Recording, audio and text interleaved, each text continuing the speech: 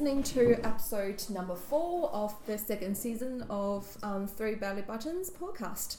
My name is Sing Jo. I'm the host, and I am an artist living in Melbourne. I would like to pay respect to the elders, both past, present, and emerging of Kulin Nation, and extend that respect to other Indigenous Australians present. In each episode, I invite 2 guests from diverse culture and professional background to talk about their recent experience in arts. This episode is different from previous ones. In this episode, I spoke with 2 speakers separately at 2 different locations. Then I edited the 2 conversations together.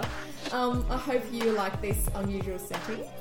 In this episode, you will hear my conversation with Simon Cooper, then Manisha Anjali.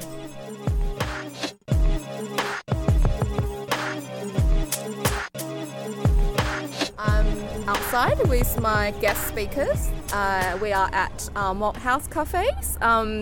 We actually visited a couple of shows this morning together, and we thought maybe we just, talk about our fresher thoughts. And so the environments can be, it's outdoors, so just mind the noises and, interruptions. So yes, the guest speakers is my friend Simon Cooper. And welcome. Hi. Simon. Hi. Would you like to introduce yourself to listeners? Sure. My name's Simon Cooper. I'm originally from Adelaide, but now based in Sydney, temporarily living in Melbourne. I work online for university. I'm also an artist with sort of an on-again, off-again practice. Well, I think that's quite common practice for lots of artists, Yeah. Welcome. Welcome to Melbourne. So, yes, and this morning, we stopped at NGV, Ian Porter Museum first, and we saw Borland show called Polyverse, which is open till 3rd February next year. And then we walked down along St Kilda Road and to Margaret and Lawrence Gallery and saw their show just opened last night. It's called Between and Among Objects. It's by artist called Consuelo Cavaniglia. Still can't say the name. That's not bad, not so bad. What do you think about the 2 shows? Yeah, so firstly I'd start off saying I do go and see a lot of shows, and I probably like maybe 10% of the shows that Yes. I see, so which is why I see a lot of them.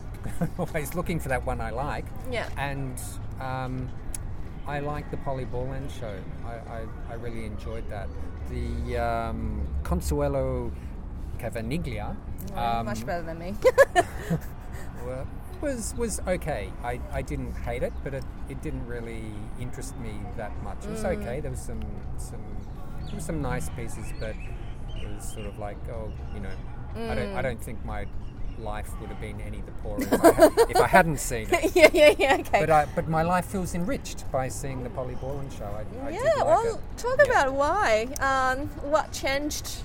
Yeah, I think that was just my response. I liked it. I enjoyed it. And when I start, thinking about it, it's like I liked it, enjoyed it, despite a lot of my aesthetic and conceptual prejudices that I That's that good I reason. have. Yeah. And which is interesting because she works in a style, a genre that I'm not that fond of, which is sort of photographic portraiture are looking at identity and very sort of slick magazine,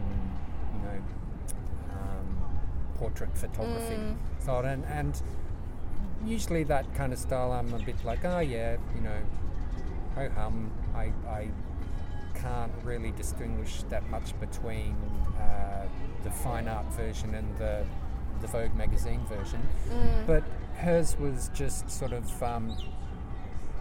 tweaked enough to be of interest, but also like not so far away from that I just thought it was, ridiculous.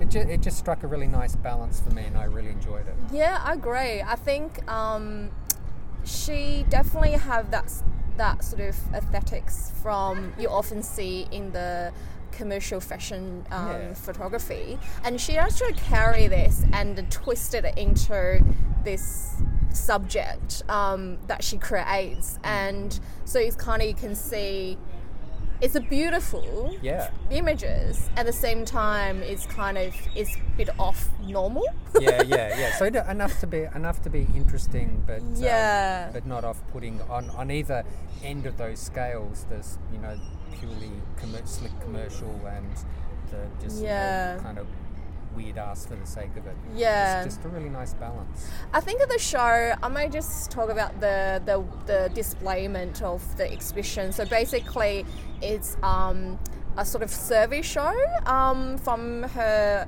early 2000, the work she'd done in early 2000 till 2018 this year. It's kind of the work displayed in a chronological order. And the first room you entered is the earliest work, and then progress through the time. The last room you go to see is the 2018 new work. So you do get a sense of the trajectory of her career development and how her images change through the time and maybe places she lived in. I think I told you my favorite is still in her the photos and she did in early 2000. I do like her latest 2018 work. I think it's called a Monster. I forgot the title of the series. Morph. Yes, Morph. But compare those two, I think, somehow are drawing to the earlier work. Interesting, because I think I like the middle part. I don't mind the middle part. I have to say, I do like in the middle part, she has this a tapestry series of work, and which is directly developed extension of her work of photo images she made around that, in early 2012 and 14. And can you talk about the tapestry work? You like that work too, that sort of middle section, which was there was photographic pieces and also the tapestry pieces, and they were sort of in a same series, and I liked that work. But that was probably my favourite. I liked the whole show, but those ones were probably my favourite. I particularly liked the tapestries. It's interesting because if I could have any work from this exhibition, I'd choose one of the photos. But I think conceptually I liked the tapestries the most because they brought this sort of extra conceptual level to the work. The photographic works were kind of identity portraits using costume, and I mean that's kind of enough. But the tapestry pieces also brought this materiality to the whole relationship between digital and analog photography and woven works that was really nice. And I also liked the fact that the weavers that she worked with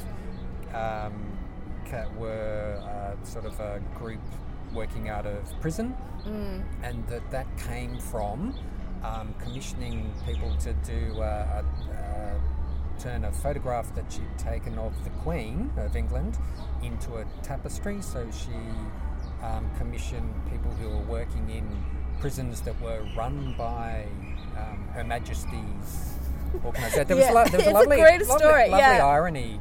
That sort of background and that narrative, I think, made those tapestries much richer works than the others.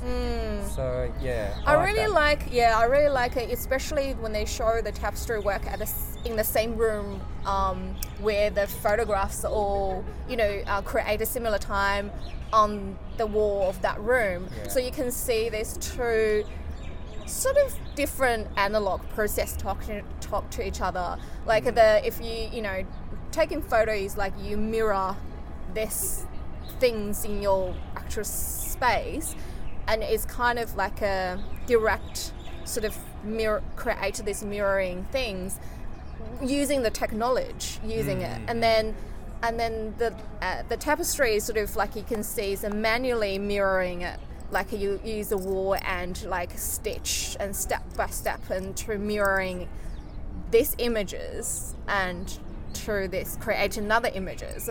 It's like I feel like it's a true kind of copy process. And then there's a nice dialogue between and you can see the information drift off from each process. When she taken photos, and that you can see she sort of filtered using art, filters through certain things and only present these images in front of you, like.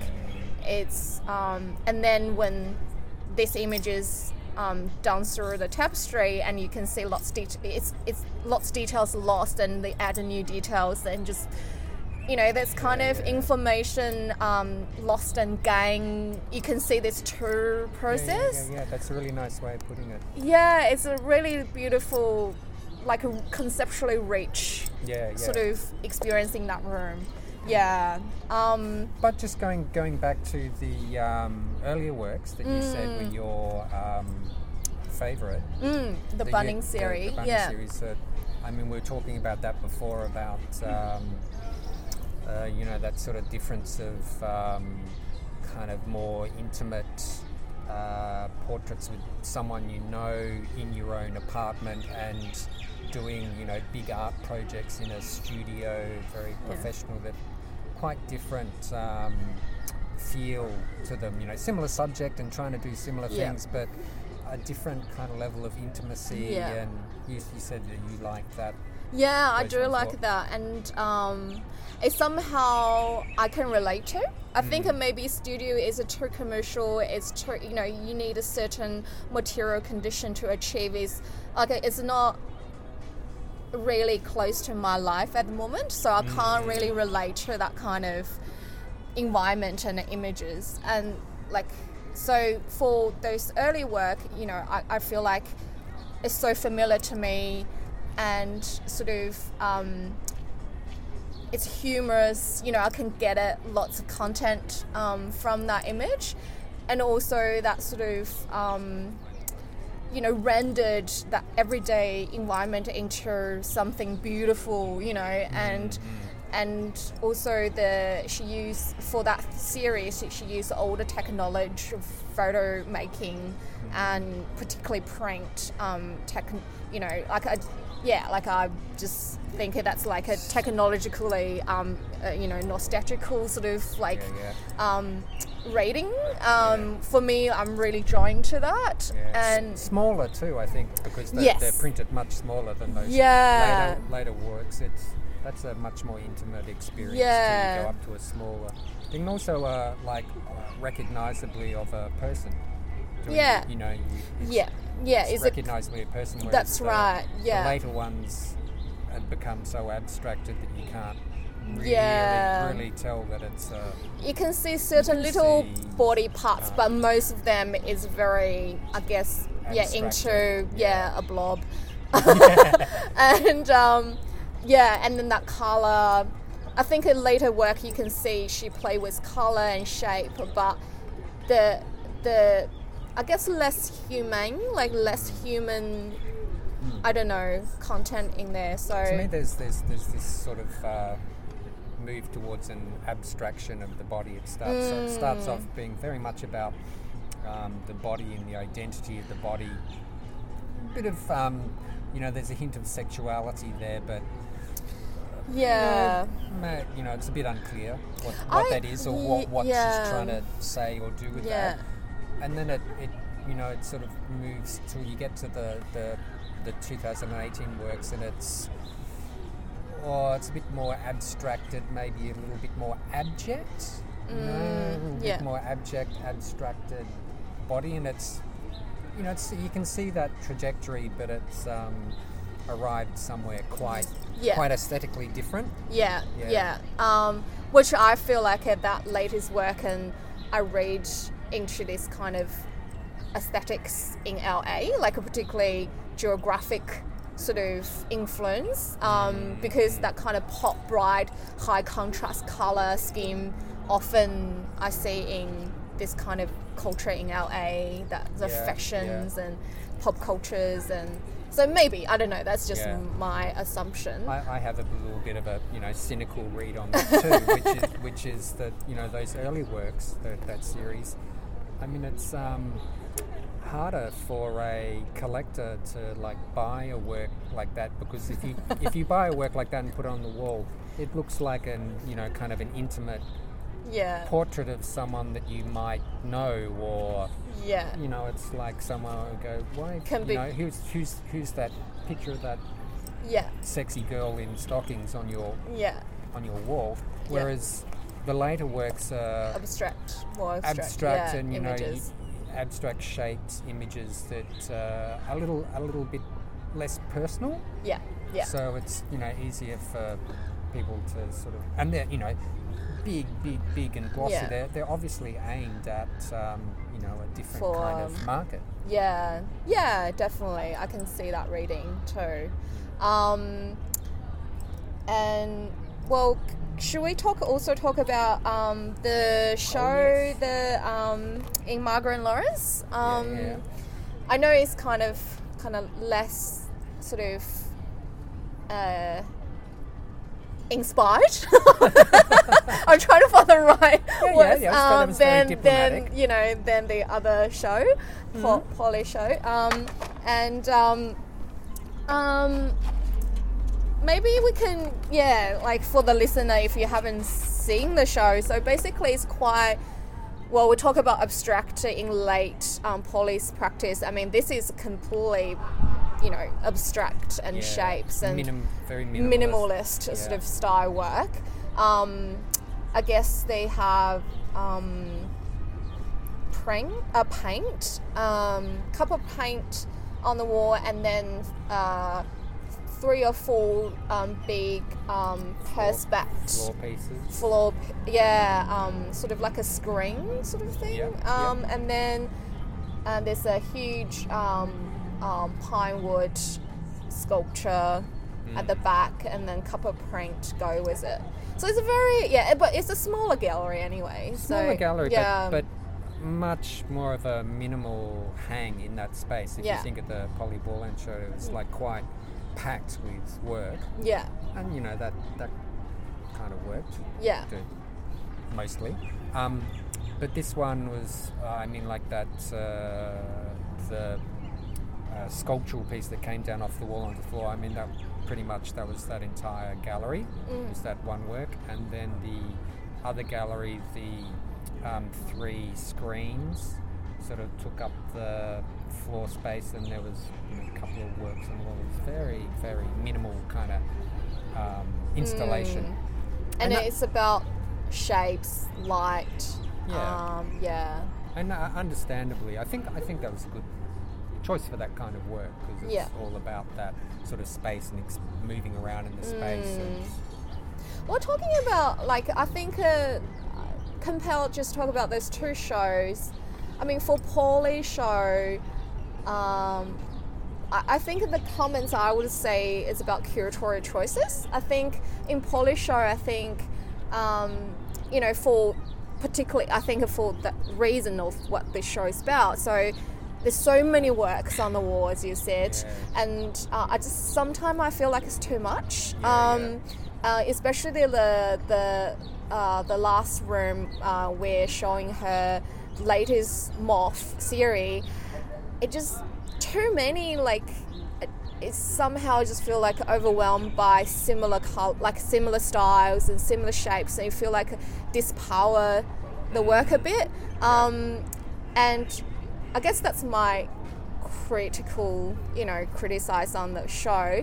And for not necessarily the work, but the hanging. Yeah, maybe it could be less. Would make that work a bit more powerful.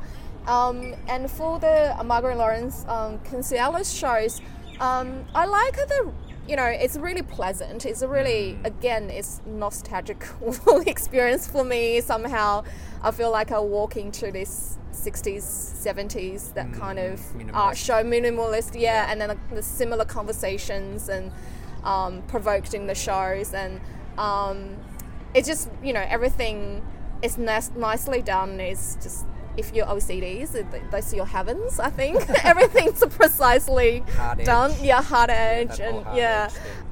But I think the print for me is somehow it can be there, cannot be there. I don't know. Wasn't adding to the conceptual. I don't know. Sort of conversation. But definitely, I think in that show, print is only objects and has a rich colours in that room.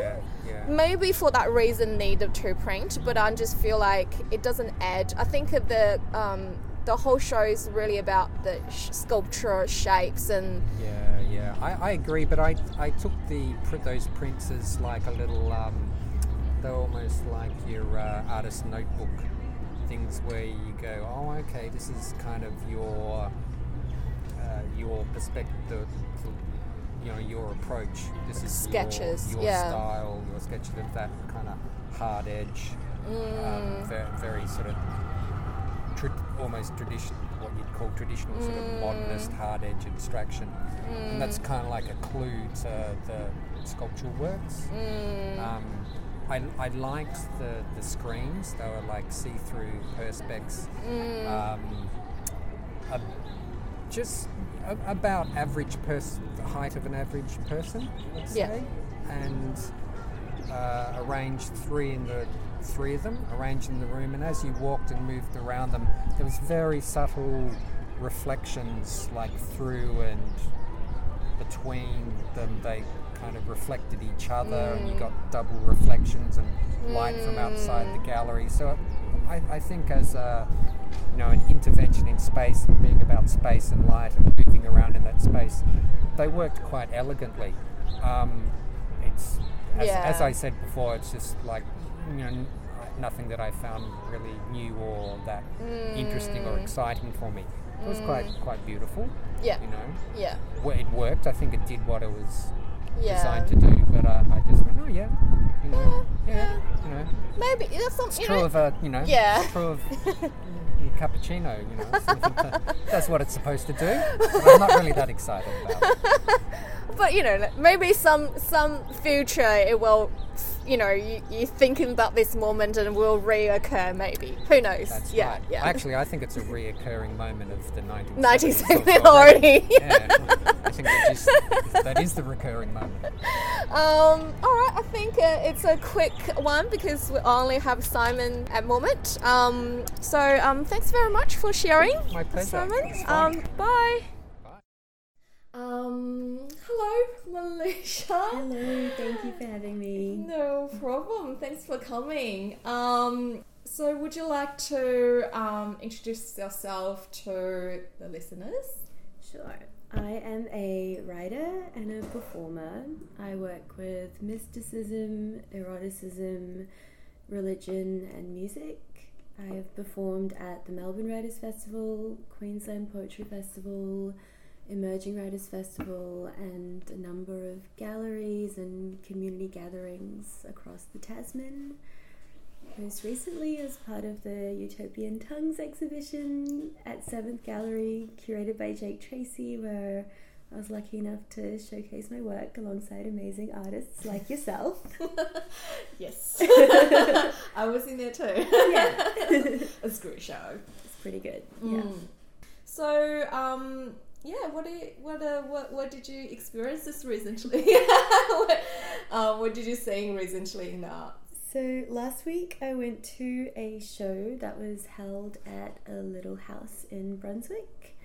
The show was called Freya's Revenge. There were flowers in the garden, there was a ginger cat, and inside there were lots of beautiful people drinking red wine out of mugs. And in the living room there were performances by Andy Butler, Eloise Grills, Mark Pearson, Cara Verklempt, Heather Joan Day, Zara Butcher McGonigal, and Freya Daly Sadgrove. Wow. So when you say performances, what kind of performance? Mostly storytelling and poetry. Oh, lovely. Yeah. It was definitely a private residence. I got invited by a couple of people that were performing and attending the event, so I'm not sure how open it was to the public. Perhaps it was just a word of mouth thing. But there was a good crowd there. It was really nice. Yeah, talk about your experience there. Sure. Well, what I found, the performers drew you into their worlds, into their childhoods, their breakups, their complicated family relationships, career failures. And what I thought was really interesting is that all these stories sort of stemmed from the home and then they were performed in the home. And I feel like a lot of us as artists seek to make the private public. And it was just a really interesting dynamic to see these readings being held in a domestic space as opposed to a very public space. So the theme was about revenge.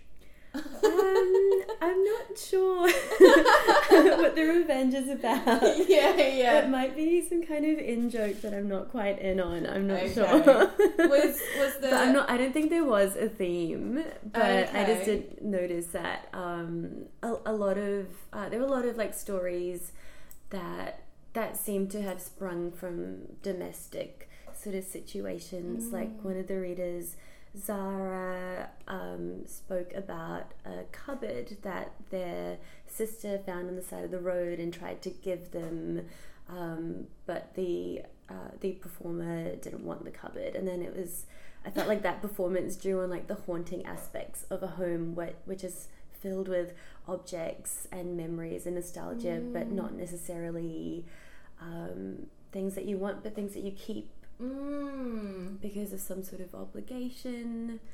Also, that's really interesting setting in domestic house, but it's strangers. It's not your house. It's in other people's house. Yeah, totally. that kind of you probably get that kind of reaction of a visitor into someone's house, and you're trying to, I guess, that kind of how you position yourself in that particular space, I guess. Yeah, and was there a set area, those performance? Yeah, it was in what I assume was the living room, and there was a little microphone set up.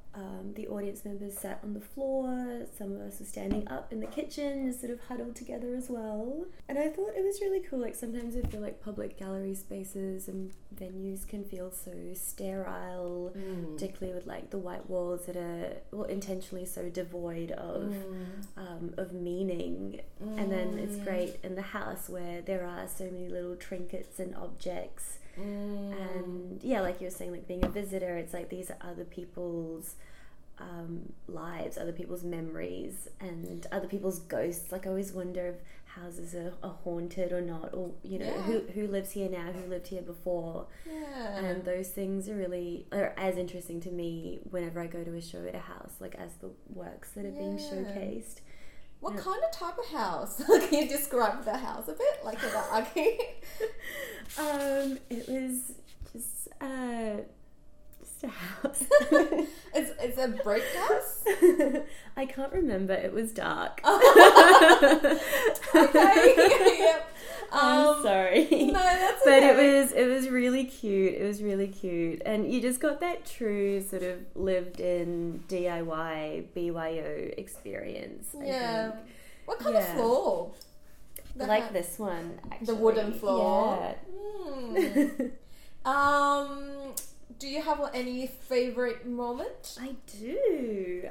My favorite moment was Andy Butler read a piece that he wrote for a Melbourne Writers Festival event called Eulogy for My Career. And it was about his departure from working at a relatively high-profile arts organisation. It was a beautiful piece that wove together a complicated family relationship, racism in his youth in Perth, present-day tokenism in the arts, and also his fascinating early career as a ballroom dancer. Oh, yeah, I heard about that, actually.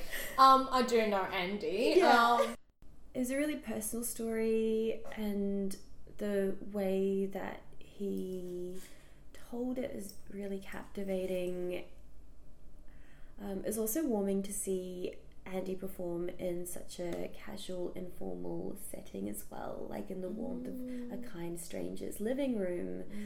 I've performed with Andy like quite a bit over the past year, but always in sort of structured, formal settings. And it's also great to see the evolution of his work, and he's getting into more of a personal direction now as well. And yeah, it was just really lovely. So when he performed, did he read through the script or he recited? Did he go with bit of what was his body language like? Very confident. Lots of like hair flicks. Oh, Very endearing. Everyone was captivated. So how long was his piece go? Under 10 minutes, I would say. Oh, that quick. Yeah. Oh, yeah, wow. It's very quick. There's lots of information sort of impact, I imagine, in that 10 minutes. Wow. And it was any break, like it was a break before between performers? Or just kind of organic flow? It was an organic flow. Yeah. Was sort of interaction between the audience and the performers, or more like a stage? It was more the artists would be just reading their set pieces, and then there's definitely everyone got to mingle afterwards and beforehand as well. I guess, Andy's eulogy speech would be so perfect in the house setting, because you imagine week of someone's funeral, or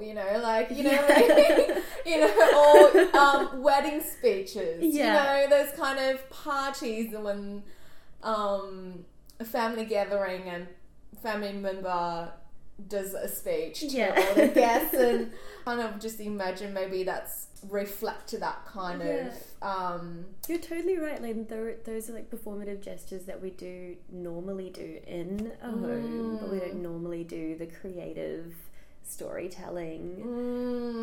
Yeah.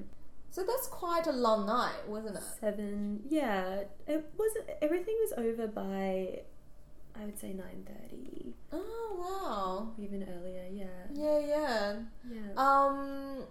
So what do you think about this kind of domestic setting, like now kind of what do you think, do you think those venues gonna be encouraged, or more events gonna set up in this kind of unconventional venues? Or Yeah, I think there's a lot of appeal for the do-it-yourself kind of pop-up venues because you can bring your own drinks, and I feel like as an audience member you just feel more comfortable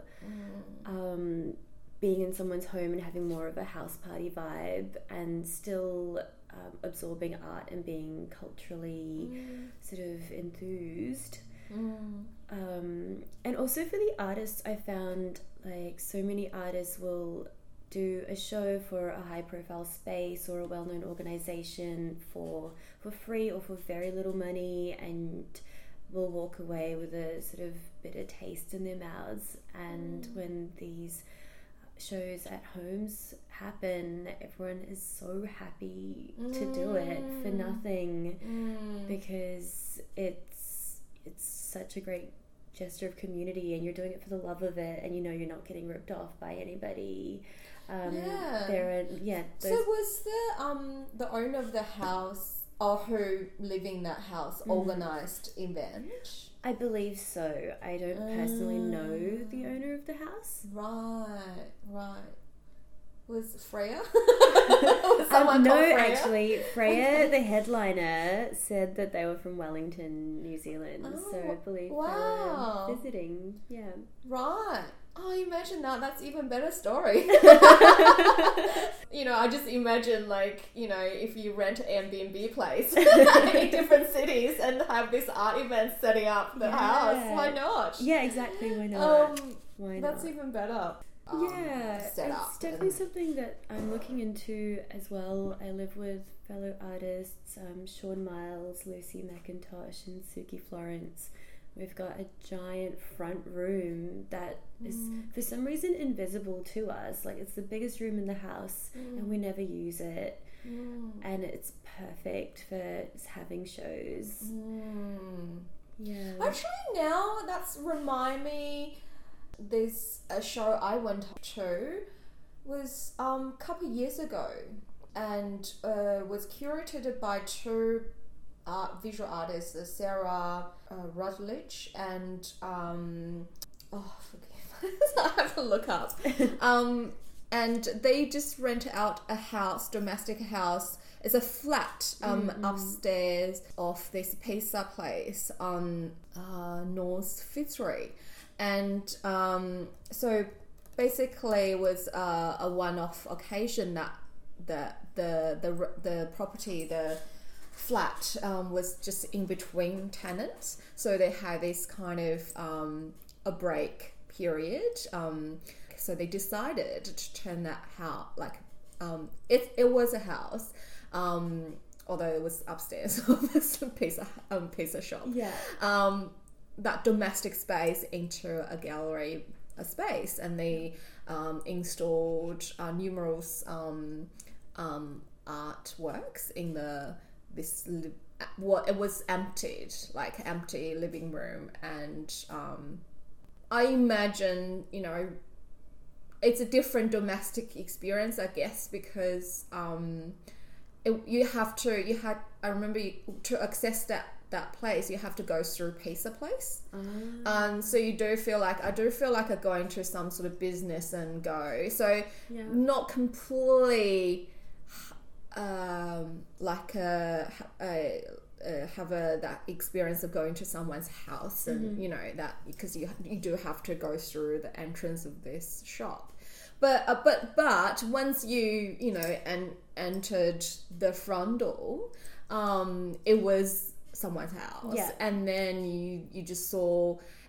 I feel like I guess that's a bit different from performative pieces, because the artworks are objects and videos and images just kind of placed in this empty rooms, and then the rooms still have remnants of domestic trace, that carpet and some wallpapers and a bit of left carpet left in the rooms, and and toilet. So but then you feel like the artworks are a little bit displaced in that environment, and either that's kind of contrasted to the space or reflect to some sort of memory of the house. And it is very unusual settings, and really refreshing experience, and see those works and in that kind of place, different from the white boxes. It's definitely not white boxes. It's kind of messy sometimes, and have history of the house, although it's probably more about history of the house than the presence, because there was no one living there, no furnitures. And I guess it is like really rare occasion you get that opportunity. It's really special. Yeah. I was part of a show at a house in Carlton on Lygon Street a couple of years ago as well. It was curated by Tom Ames, and someone had just moved out of one of the rooms, and so while they were waiting for the new person to move in, decided to have a little exhibition in the room while it was empty. And I did an audio installation for that, and it was a really, really fun vibe. I guess that's kind of make these events, and you can relate to the recent conversation arts about decolonize the gallery space and break the institution structure in the gallery showing. I think this is a great example. I just got the artist's name. It's Travis Jones and Sarah Revenage. Cool. So two of them organised that show. So hopefully we will see more creative spaces and this kind of informal / formal art shows and works. Do you think that those kind of setting has its limit? Only small group people can view the work, and not for everybody. Like it's kind of it's someone's prayer house, and the capacity of the crowd, and one-off, and time limits, and so it has really limited access for public. So what do you think of that? Like, yeah, you're totally right. It is limited in that sense, and it is because they are in someone's home. Word about that event would only circulate in the surrounding communities. So no, it's not open to everyone, but yeah, I guess you gotta start somewhere. What I found is really, like, at another house in Thornbury that I performed at, they had a few artists who they'd invited to be a part of that event, but they were overseas, so they made videos and got to be in Thornbury at the same time as us. So I thought that was a great way to work around making it more accessible. We could have, if there was more live streaming and more documentation of these things, then people all over could still experience it in some way. Yeah, I think you're right. Now with this technology, social media, we can use in positive ways, and we totally can enlarge that access through social media. There is possibility. So great. I think we have an answer. Do you have any other things you'd like to share about this experience? I just love that homes can also function as galleries and performance spaces. I think for anyone that does open up their home to strangers is doing a wonderful thing. You're creating such an intimate, immersive experience for audience members. It's such a beautiful thing to do for the community. It's such a great thing for art and for sharing art making and storytelling and the whole thing. And I hope there's more of it. Yeah, great. It's kind of challenging. It's promote a particular lifestyle, isn't it? Like just kind of open this private space to public, and so inclusive in a way. Maybe the community can be that way. We don't have to live in that insulate little geckos, and we can open up, and we can connect to different peoples and public and private. We don't have to be so protective to this kind of private space. I love that kind of lifestyle, and it's more friendly and safe in a way. Yeah, because you are trusting Yeah. of everyone that you're letting in. Yeah, it's kind of promote how we can relate to each other and not, you know, in more connected a way. Great. So I guess sorry, I always find out I talk the most, but it was every time people just raise up such a beautiful topics, and I can't help myself not to talk and respond. And before we finish, do you have any future gigs, or would you like to plug in any of your future projects? The next thing I've got coming up is a performance in Hanoi that's organised by Ajar Press. I'll be performing alongside a poet named James Sherry from New York and a writer named Oliver Mole from Sydney. Oh, lovely. Okay, that's it. Thanks very much. Thank you. It's been lovely talking to you. Oh, me too. Thanks for sharing this special event you went to. Here you go. I hope you have enjoyed listening the two stitched conversations and your brain is very much activated by the things said in this episode. I do hope this podcast opens a fun and critical space that allows dynamic voices placed in the art world and to encourage a large engagement with the art and to increase general understanding towards contemporary art. Okay, viewers